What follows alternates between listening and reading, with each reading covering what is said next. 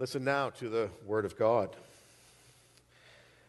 Now when they drew near to Jerusalem, to Bethphage and Bethany at the Mount of Olives, Jesus sent two of his disciples and said to them, "Go into the village in front of you, and immediately as you enter it, you will find a colt tied, on which no one has ever sat.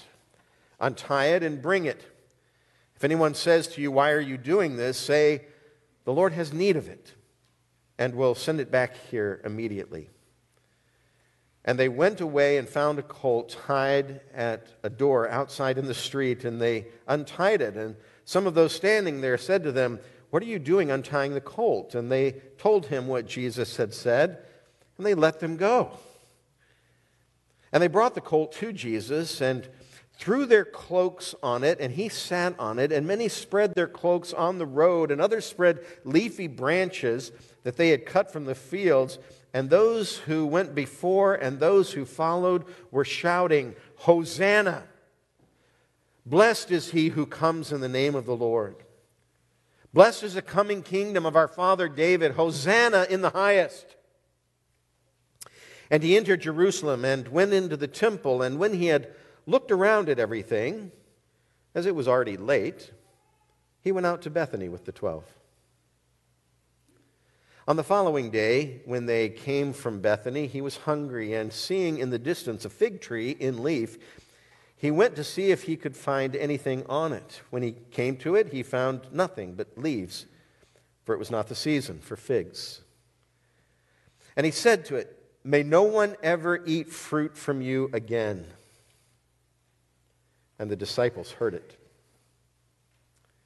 And they came to Jerusalem, and he entered the temple and began to drive out those who sold and those who bought in the temple. And he overturned the tables of the money changers and the seats of those who sold pigeons.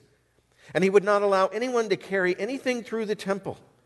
And he was teaching them and saying to them, "Is it not written, 'My house shall be called a house of prayer for all the nations'?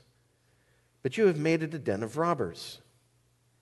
And the chief priests and the scribes heard it and were seeking a way to destroy him, for they feared him, because all the crowd was astonished at his teaching. And when evening came, they went out of the city.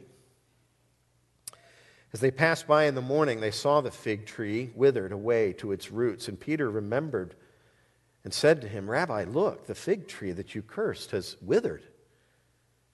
And Jesus answered him, "Have faith in God.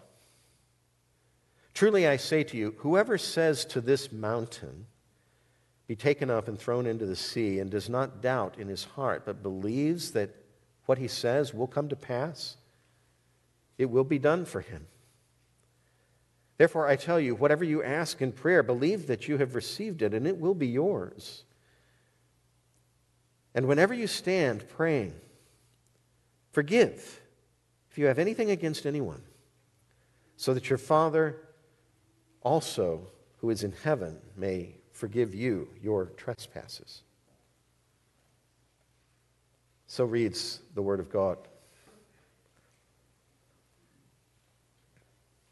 I love it when a text of Scripture that seems to be bound up with an entirely different time and place yields relevant and practical fruit as we linger with it, as we inspect its branches. Our passage today is such a text. We just read verses 22 through 25, talking about having faith in God and prayer and forgiveness. Wonderful instruction, but as we read through it, we can wonder, what does that have to do with verses 1 to 21? We really would enjoy experiencing everything that verses 22 to 25 describe. Hearing Jesus give instruction. We love that thought about prayer. We resonate with the need for forgiveness. But how did we get there? How is that the instruction when Peter says, "Look, the fig tree is withered"?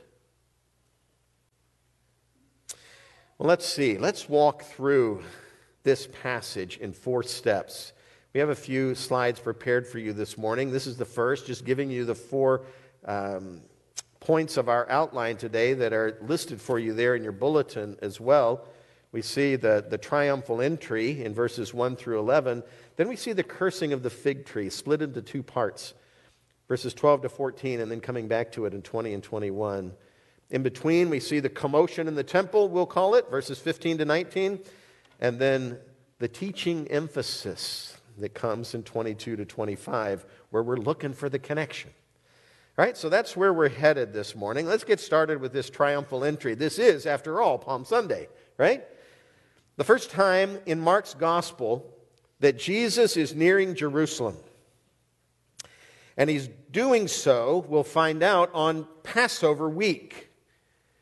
So the population of Jerusalem is no doubt surging for the celebration that is happening during this week. Many were on hand. We read about Bethany and Bethphage here in verse 1. They're only a couple of miles away from Jerusalem, we're told in John 11, near the crest of the Mount of Olives, which runs along the eastern border of Jerusalem on the other side of the Kidron Valley. And just outside the city, then, is when the action starts taking place. Verse 1. Jesus sent 2 of his disciples and said to them, "Go into the village in front of you, and immediately as you enter it, you'll find a colt tied on which no one has ever sat. Untie it and bring it. If anyone says to you, 'Why are you doing this?' say, 'The Lord has need of it, and we'll send it back here immediately.'" And they went away and found a colt tied at a door outside in the street. They untied it. Some of those standing there said to them, "What are you doing untying the colt?" And they told him what Jesus had said, and they let them go. That's how the story begins. Perhaps this was a prearranged plan. Jesus did have friends in Bethany that we know. This is where he raised Lazarus from the dead, John 11. But none of the gospel writers give us that impression that this was an advanced plan that was just being enacted. Still, I can't help wondering, and I ask, wouldn't you love to know how these folk were prepared for this encounter? For that to be an okay statement? Was it an immediate insight on their part? Oh, the Lord has need of it, let it go. Or were they expecting this somehow? Who understands? Who knows? But it's an interesting story, and it's starting to give us the impression that Jesus is coming out. He is making himself known finally. It's not going to be silence any longer. It's going to be, "This is my calling." Verse 7 continues on. They brought the colt to Jesus and threw their cloaks on it. They knew what was going on. And he sat on it. And many spread their cloaks on the road, and others spread leafy branches that they had cut from the fields. This wasn't a strange scene for these people. It's not something they weren't familiar with. Historians tell us that a similar thing happened in the days of Judas Maccabeus, just about 150 years earlier. But even earlier than that, 2 Kings chapter 9, when Ahab was king in Israel, he told the commanders of army, when Elisha's messenger was actually announcing that Jehu was succeeding Ahab, he told the commanders of Israel's army in 2 Kings 9, and wrote there, "Then in haste every man took his garment and put it under him on the bare steps, and they blew the trumpet and proclaimed, 'Jehu is king.'" Israel understood the expression that was being made here. They knew what they were doing in laying their cloaks on the colt and then putting palm branches on the ground. The people here are doing the same thing as they saw in Jehu's day when he was succeeding Ahab. Acknowledging Jesus as king. It's a clear expression from them. But they were acknowledging even more than that. Verse 9, "And those who went before and those who followed were shouting, 'Hosanna! Blessed is he who comes in the name of the Lord.'" Hosanna means save us now. It's from Psalm 118. It's quoted this morning. Verses 25 and 26 from Psalm 118. "Save us, we pray, O Lord. O Lord, we pray, give us success. Blessed is he who comes in the name of the Lord. Blessed is he who comes to save us now. They're saying, this is the one who will save us as Jesus enters Jerusalem. They're saying, this is Messiah. He's king, yes, but he's God's promised one. Here's our salvation. Hosanna.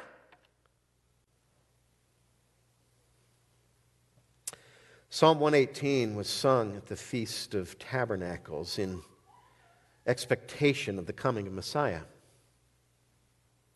Now it's being spoken here of Jesus as he approaches Jerusalem, riding on a donkey's colt, fulfilling yet another prophecy in Zechariah 9.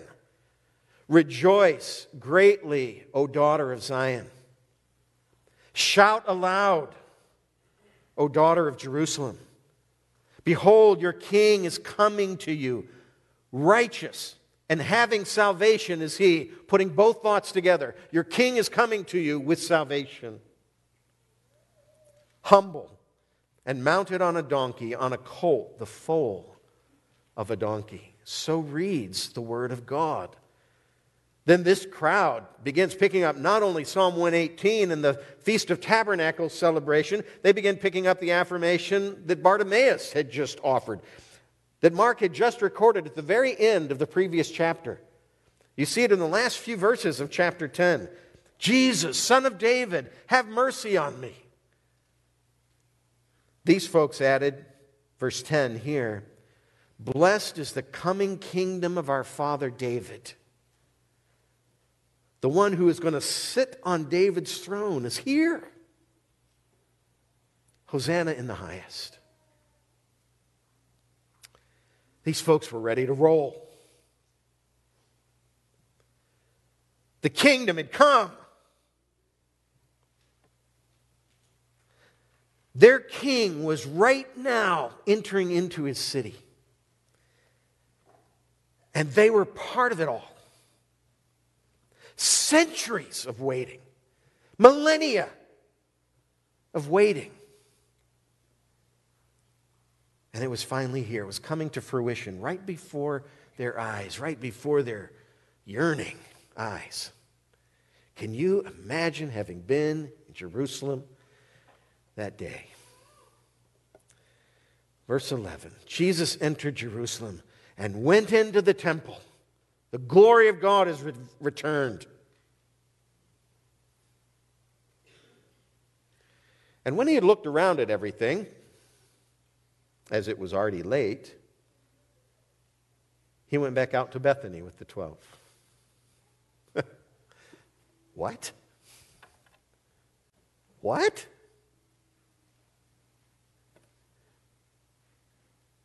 Pretty understated for a king, wouldn't you say? After all of this pomp and celebration, and he walks into the temple, and according to Mark's record, and we see in Luke that something else follows. There are many things going on here, but Mark is telling this story. From Mark's perspective, the thing that needs to be captured at this moment is Jesus, after all of that, walking into the temple, looking around, I can imagine speechless, and walking right back out. Can you imagine? What impact would that have? What would that have been communicating? Pretty understated for a king, but now we're set up well for what follows. When we start seeing the king really acting like a king and not telling anybody, don't tell. Let's move on then to the cursing of the fig tree. That's next in Mark's telling of this story. Verse 12 through 14 and 20 through 21.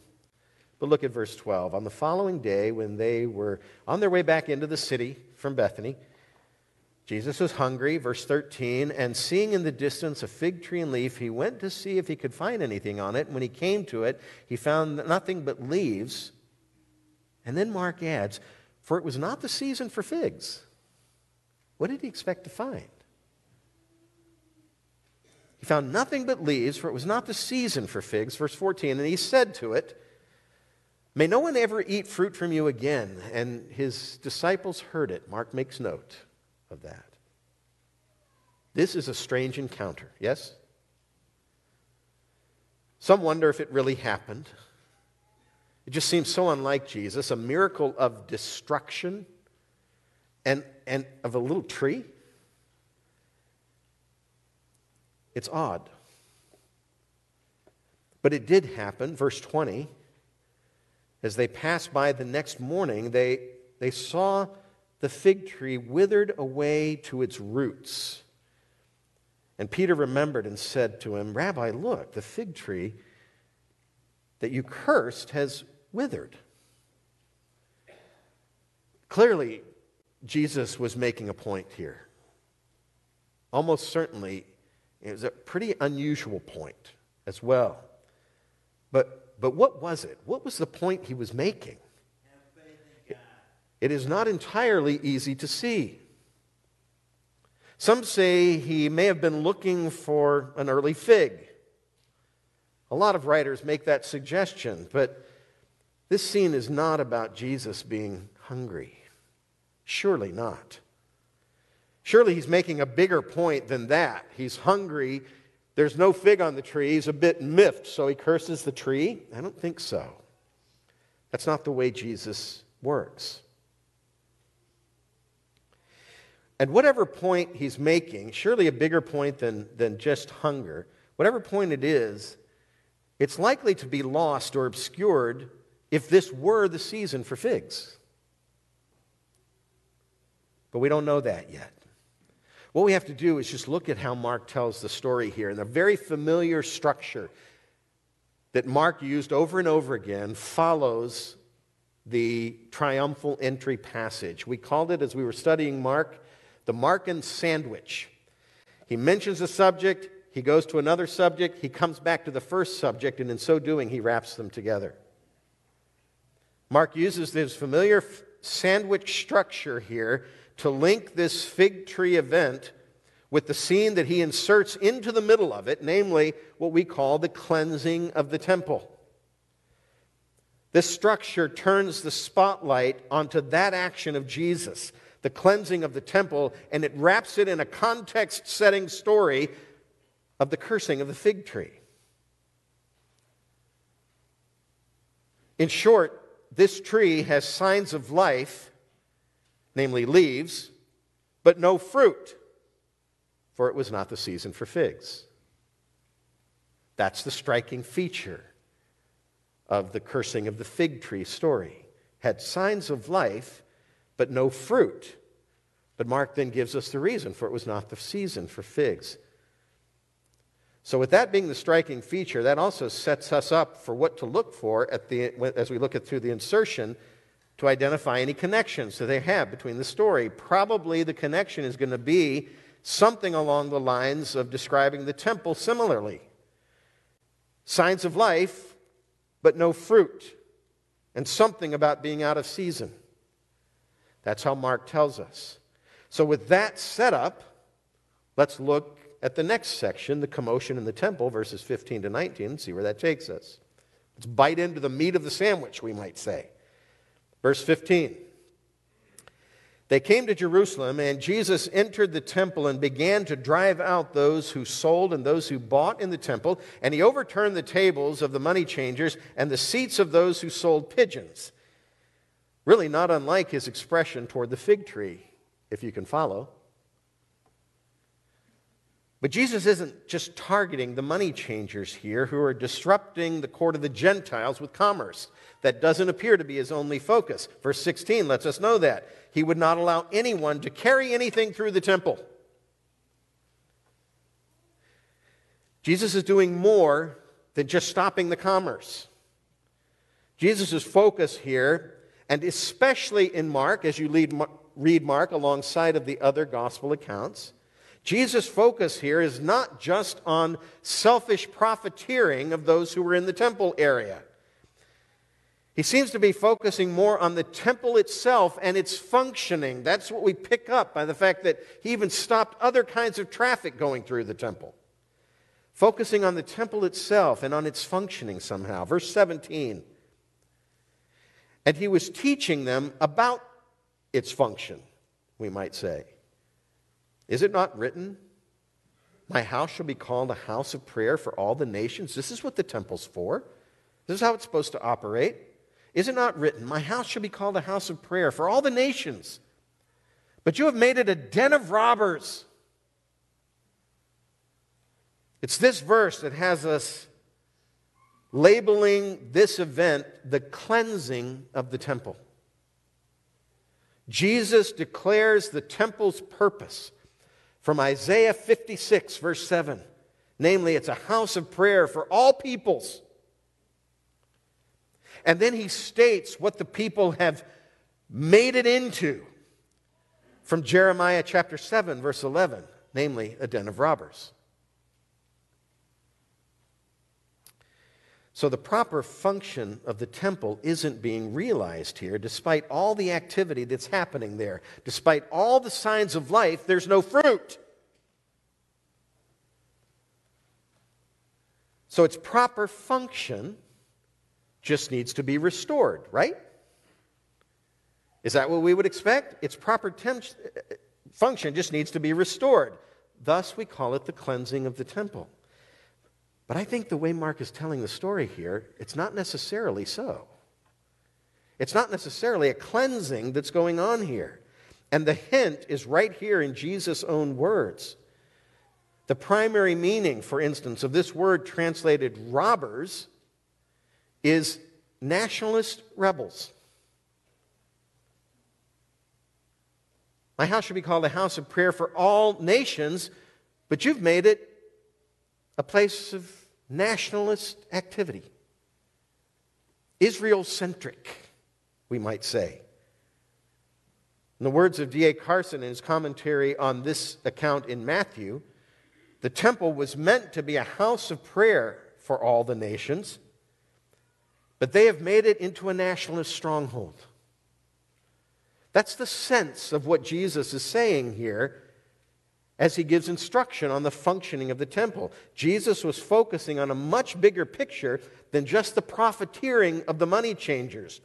To continue on, quoting Carson, the temple was not fulfilling its God-ordained role as a witness to the nations, but had become the premier symbol, listen to this, of a superstitious belief that God would protect and rally his people irrespective of their conformity to his will. And Carson completes his thought by saying the temple would therefore be destroyed. A couple of chapters over in Mark's Gospel, chapter 13, warming up for the Olivet Discourse, that's exactly what's said. Teacher, look at these great stones. I tell you, not one of them will be left on another. This place is going to be destroyed. So the temple was not fulfilling its God-ordained role as a witness to the nations, but had become the premier symbol of a superstitious belief that God would protect and rally his people irrespective of their conformity to his will. The temple would therefore be destroyed. It was no longer the season for the temple. What these people needed, the temple could not provide. They needed new hearts, which is exactly what they had been promised in passages from the Old Testament prophets, Jeremiah and Ezekiel most notably. Bottom line, Mark's wrapping of Jesus' actions in the temple into his cursing of the fig tree is what helps us see that he's judging the temple, cursing the temple, not cleansing it. Not restoring it to its old function. It's out of season now. The temple hasn't fulfilled its purpose, so now he will do that work instead. The temple will be destroyed, and Jesus will take on that role. God with us, the place of God's dwelling on earth. He'll become the temple. Just as he said in John chapter 2, verses 19 through 22. The place where God dwells among us, where we're forgiven and cleansed and reconciled to God. It's in Jesus. Now, it's not in a location. And through the completion of his work here in Jerusalem, in this week, his people then will become the temple, the place of his dwelling in the world, the ones through whom his mission will be fulfilled. When we can see what Mark is doing here, when we can pick up on what he is telling us in this text, surely it makes better sense of the strong response of the authorities there in verse 18. They were seeking to destroy him. They knew what he was doing. They could see it. They've got to destroy this guy who is an opponent of the temple. And that's exactly what he was perceived to be as the week progressed. We also see it in their response of questioning his authority in verses 27 and 28, just a little beyond our passage. I really wanted to add in that section as well because it's helpful. But questioning the authority by which he does this, how does he think he's entitled to come into the temple and do what he just did? The authorities were asking that question. So it fits better not just with their response, it also fits better with statements Jesus himself made about the temple. I referred just a moment ago to chapter 13, verse 1. We haven't put these on slides because you can just turn the page. For some of you, it might even be on the same page. Chapter 13, verse 1, as he came out of the temple, one of his disciples said to him, "Look, teacher, what wonderful stones and what wonderful buildings." Verse 2, and Jesus said to him, "Do you see these great buildings? There will not be left one stone upon another that will not be thrown down." This makes Jesus sound like an enemy of the temple. And remember some of the false testimony that's made about him in the trial? Just look over to the next chapter, chapter 14, verse 58. We heard him say, "I will destroy this temple that is made with hands, and in 3 days I will build another, not made with hands." Go on to the next chapter, 15, verse 29 and 30. Jesus was on the cross. Those who passed by derided him, wagging their heads and saying, "Aha! You who would destroy the temple and rebuild it in 3 days, save yourself and come down from the cross." You believe it? Save yourself and come down from the cross. R.T. France wrote in his commentary on Mark, "It is likely that among the many factors leading to Jesus' death, the one which most united all elements of the Jewish people against him was that he was perceived as an enemy, an opponent of the temple." This is a theme, France continued, which will develop through the rest of Mark's story, reaching its climax in the bystanders' jibe at Jesus on the cross, the one we just read from Mark 15, followed by the tearing of the temple curtain, which is the next thing that happens after that derision while Jesus was on the cross. Followed by the tearing of the curtain. That's the next thing Mark records after this statement about Jesus being made fun of because he was going to tear down the temple and rebuild it in 3 days, but he's hanging on a cross. People didn't see the connection between the two. But the one was the beginning of the other. Jesus' death is that from which he was going to return in 3 days, having now established a new temple. About this scene here in Mark 11, France added, the first incident in the temple, this cleansing of the temple that we're calling it, might seem on the surface to be in favor of the temple rather than against it, protecting it from misuse and restoring it to its intended role as a house of prayer for all nations. But with hindsight, it could be seen, especially noting the reaction of the leaders, as the beginning of an increasingly explicit campaign against what the temple now stood for, the first demonstration of a judgment which must ultimately lead to the total destruction of the building itself. That's how he finished the thought. But we have to ask this morning, if Jesus is judging the temple, if Jesus is cursing the temple, how are the people, how are the nations going to meet with God and commune with him? How is that going to happen without this place of his location in this world? That's what takes us to the teaching emphasis in verses 22 to 25 and helps us see the connection between this and what came before. It's a great question that has to arise if we've rightly understood what Mark is teaching us by his structuring of this section. How are the people, the nations, going to meet with God without a temple? That question is about the only one that could make sense of how Jesus' teaching in verses 22 to 25 fit in with the rest of the account. If we're not asking that question, we're not even going to understand what Jesus says here. So when we say, how are the people going to meet with God without a temple? Remember, Peter noted that the fig tree that Jesus cursed had withered, and Jesus' very first response to him was just mentioned a moment ago. Have faith in God. Jesus answered the disciples saying, have faith in God. What? Well, this is what replaces the temple. That's what Jesus said. That's what he's teaching. This is what replaces the temple, faith in the true and living God. Verse 23, truly I say to you, whoever says to this mountain, by the way, much bigger than a fig tree, right? Whoever says to this mountain, be taken up and thrown into the sea, and does not doubt in his heart, but believes that what he says will come to pass, it will be done for him. Therefore I tell you, whatever you ask in prayer, believe that you have received it, and it will be yours. Engaging with God in prayer, seeing him act, won't require the temple any longer. Verse 25.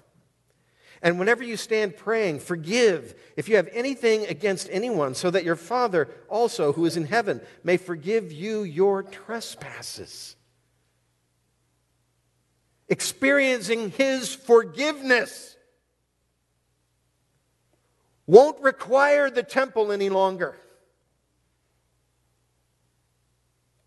What Jesus is teaching is that prayer, powerful, effective prayer, won't be tied to the temple any longer. Our engagement with God won't depend on that location. It will be rooted in our faith in God. Verse 22. Through the work Jesus is about to do, and it will go with us wherever we go. Our engagement with God won't depend on that location. It will be rooted in our faith in God through the work Jesus is about to do, and it will then go with us wherever we go. This is much like what Jesus said to the woman at the well. Do you remember? Woman, believe me, the hour is coming when neither on this mountain nor in Jerusalem will you worship the Father, but the hour is coming and is now here when true worshipers will worship the Father in spirit and in truth, meaning untethered from any one location. Worship will flow from the hearts of redeemed worshipers. His emphasis then, as he mentions receiving whatever you ask in prayer, is not so much on what you can ask for, as much as it is on where you can ask for it.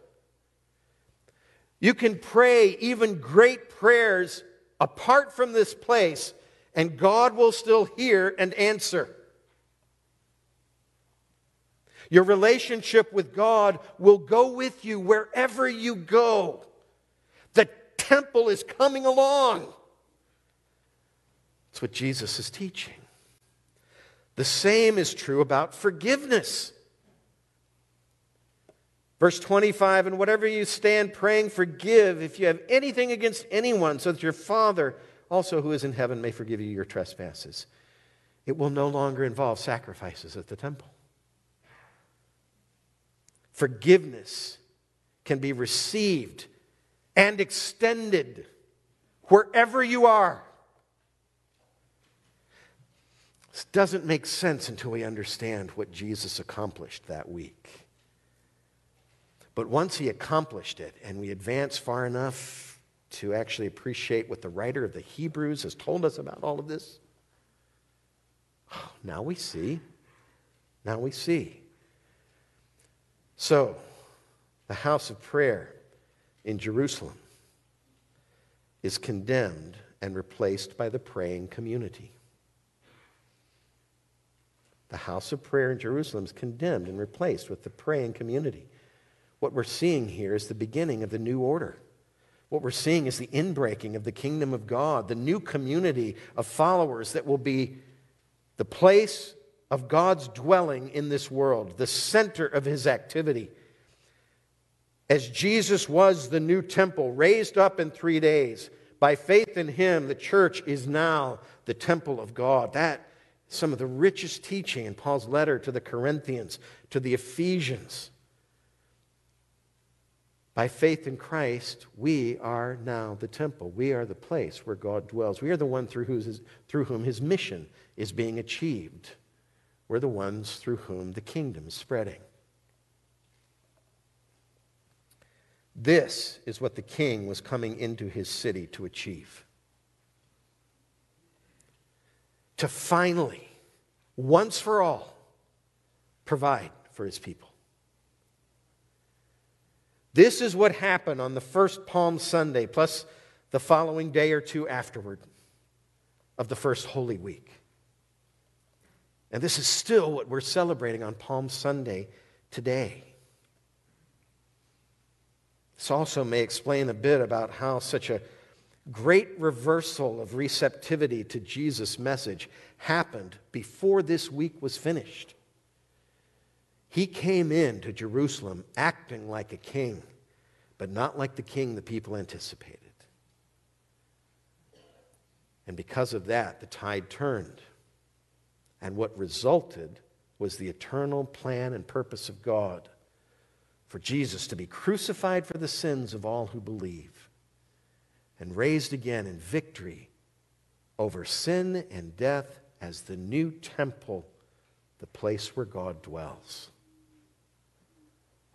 Through Jesus' actions, at the end of this week, we recognize and receive him as our king. Even we who are among the nations. And more than just a king, we receive him as a Savior who reconciles us to God and turns us into the temple, makes us the temple. Do you not know that you are the temple of the living God? Paul wrote to the Corinthians. Jew and Gentile together. The one new man of Ephesians chapter 2, made into the dwelling place for God. Paul's description as that great chapter comes to a conclusion. Made into the dwelling place for God on earth until he returns to welcome us into his direct and unshielded presence forever. A glorious expression on the heels of this acknowledgement of Jesus the King and of Jesus the Messiah. Jesus goes in and claims the space that is now rightfully his and is now ready to lay down his life as a ransom for many. We're going to remember that sacrifice this morning as we conclude. I invite those of you who have never trusted Christ as Savior to embrace this great salvation. Christ's death on this week was for the sins, as we said, of all who believe. Trust him here and now. And you too can be reconciled to God and rejoice in the events of this week. And for those who have already gathered for that purpose today, please join me in prayer. Let's prepare our hearts to remember the death of the Lord Jesus Christ and what it accomplished for us. And as I pray, the musicians and communion servers can come to the front. Heavenly Father, we thank you in Jesus' name for the salvation that he has provided. We pray in Jesus' name that you would help us to understand the glories of that salvation and live in light of it. We pray, as we have already made known, that those who are here who have not trusted Christ as Savior might know the calling of your Spirit toward eternal life and cleansing of sin. And for all of us now, Father, as we gather at this table to remember our Lord's death until he comes, enable it to be an act of genuine worship. Enable us to know the cleansing that this sacrifice has provided. And enable us, Lord God, just as Jesus has taught in this text, to extend that to one another as God-honoring, Christ-enabling forgiveness for your glory. And in Jesus' name we pray. Amen.